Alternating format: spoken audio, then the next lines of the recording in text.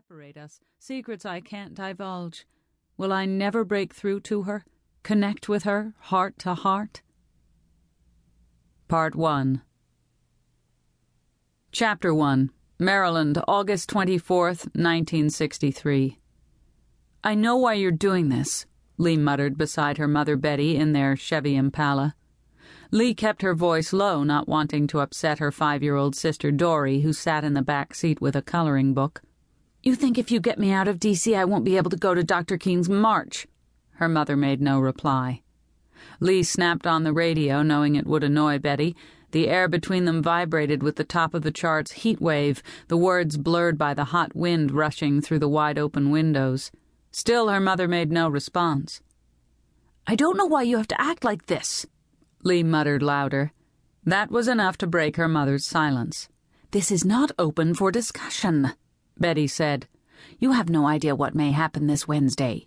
Have you forgotten mobs in Alabama clubbing freedom riders with baseball bats? I haven't."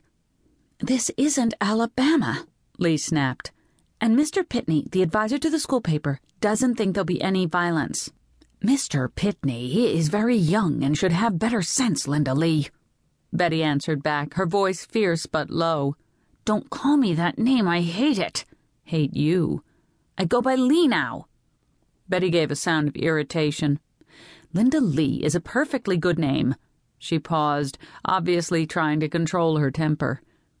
"You'll spend the last week before school starts at your grandmother's, and tomorrow I'm going to call the school and tell the principal what I think of a teacher urging his students, my daughter, into harm's way. I will get back to Washington if I have to hitchhike there." Leigh stared straight ahead. "Why can't I make you see sense? The march will be dangerous." Martha and the Vandellas sang out husky and loud. "Heat wave," the raucous song evidently finally got to Betty. She snapped off the radio.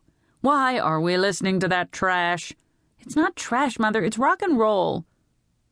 Looking out the window at the lush green tobacco fields rolling by, Leigh realized they were almost there, almost to Ivy Manor. She folded her bare arms on the open window and set her chin on them, frustration roiling inside her. "There it is!" Dory piped up from the back seat, sounding the usual joy of coming to grandmother's house. "There's Ivy Manor." As her mother drove up the lane to the large house with white pillars and green ivy, Leigh felt a lift in spite of her frustration. Until, "Maybe grandmother can make you see sense," Betty said as she parked and turned the key. "No one, not even Grandma Chloe, is going to change my mind." Leigh kept her voice low as her little sister climbed out of the back seat. Her mother ignored her, as usual. Now that they'd stopped and the wind no longer evaporated their perspiration, the humidity wrapped around Leigh, smothering her. She felt limp in the heat. Her mother, on the other hand, looked as fresh and collected as always. Of course, even when going to the country, her oh-so-proper mother wore a stylish red sundress and chiffon scarf, under which her bouffant style had every hair in place. In contrast, Leigh and Dory had dressed sensibly in one of their matching outfits that Dory loved so much, blue shorts and white sleeveless blouses with blue collars. The outfit now made Leigh feel childish in comparison to her mother. Her insides still churning at highway speed, Leigh got out and slammed the car door, eliciting a world-weary sigh from Betty, who scolded her with a look for slamming the door. Leigh felt like going back and slamming it again, but she couldn't give in to childish anger. Instead, her ponytail swishing against her shoulders, she ran ahead, overtaking her sister, calling for her grandmother.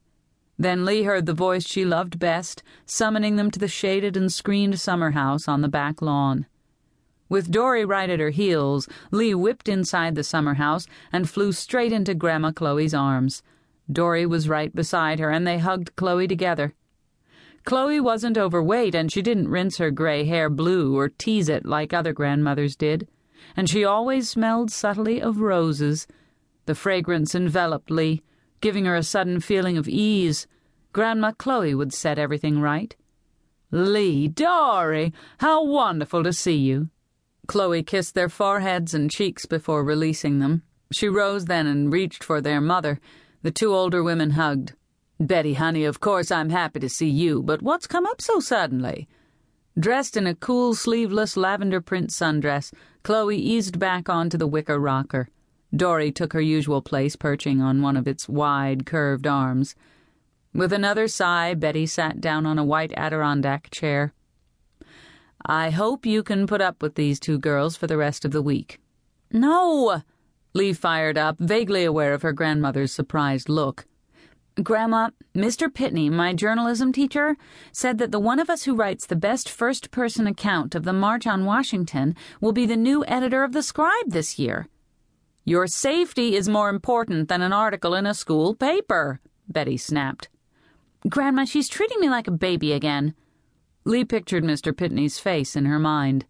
He'd said the newspaper staff could call him Lance when they were working on the school paper.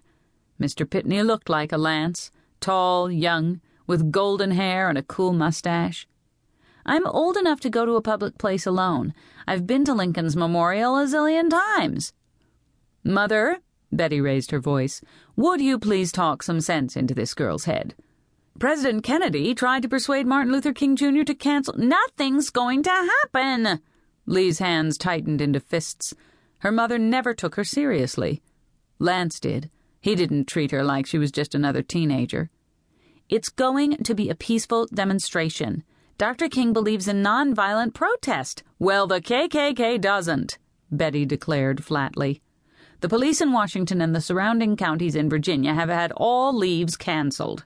The Justice Department and the Army are practicing riot control." "Stop it," Leigh snapped, imagining the appreciative look on Lance's face when he read her account of the march. "Nothing's going to happen." Chloe looked back and forth between her daughter and granddaughter with a look of growing distress. "That's enough, young lady," Betty ordered. "But," Leigh began. Dory hid her face against Chloe's slender shoulder, bringing Lee's words to an abrupt stop. She sighed. "Sorry, Ladybug," she apologized to her little sister with her favorite endearment. "I don't like arguments. And don't speak disrespectfully to your mother, Leigh." Chloe scolded gently, rocking while patting Dory's head. Leigh flushed, feeling warmth suffuse her face and neck. "Sorry." Her little sister looked upset, but their mother had involved her in this. Leigh hadn't. "The KKK will not let this go by without reacting," Betty continued in a calmer voice. "They gunned down Medgar Evers on his own front porch just 2 months ago. What if one of them decides to shoot Dr. King right in the middle of the march? It would be chaos. Leigh could be trampled. This is Washington, D.C., not Mississippi." Leigh felt her tenuous hold on her temper begin to fray. She could not lose this battle. She'd die if Mary Beth Hunninger got the editor's job. Mary Beth was the girl on campus at St. Agnes Girls Academy, runner on the track team, National Honor Society president last year, and now she wanted to horn in on the Scribe. "Why does everybody got to be so mad?" Dory's small voice asked. "Make them stop fighting, Grandma." Again, Dory buried her face in their grandmother's shoulder. "I'll do what I can, Ladybug." Chloe smoothed back Dory's dark bangs and then tightened the little girl's ponytail.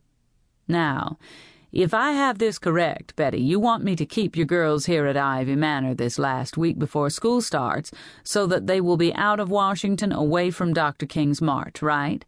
And Leigh, you want to go to the march and write an article about it for school?" Leigh stood in the center of the screened octagonal room, tension zinging through her. Chloe sighed. "I hate being put into the middle like this, Betty." Leigh stood her ground. Surely Grandma Chloe wouldn't side with her mother. She couldn't. Betty rubbed her forehead. "I know, but for some reason, whatever I say, my daughter always does the opposite." That wasn't true. Leigh folded her arms and glared at her mother. "What does Ted say?" Chloe asked. Betty humphed. "He says he won't get into it." Chloe nodded and continued to stroke Dory's hair. "Well, only because you asked me, I'll tell you what I think. You're both right. Dr. King plans this to be a nonviolent protest. But there's always a possibility of violence whenever any very large group of people gets together." Betty nodded and murmured a satisfied, "I know." Leigh frowned at her grandmother. "They're preparing for at least 100,000, Betty declared. Apart from the KKK barging in with baseball bats.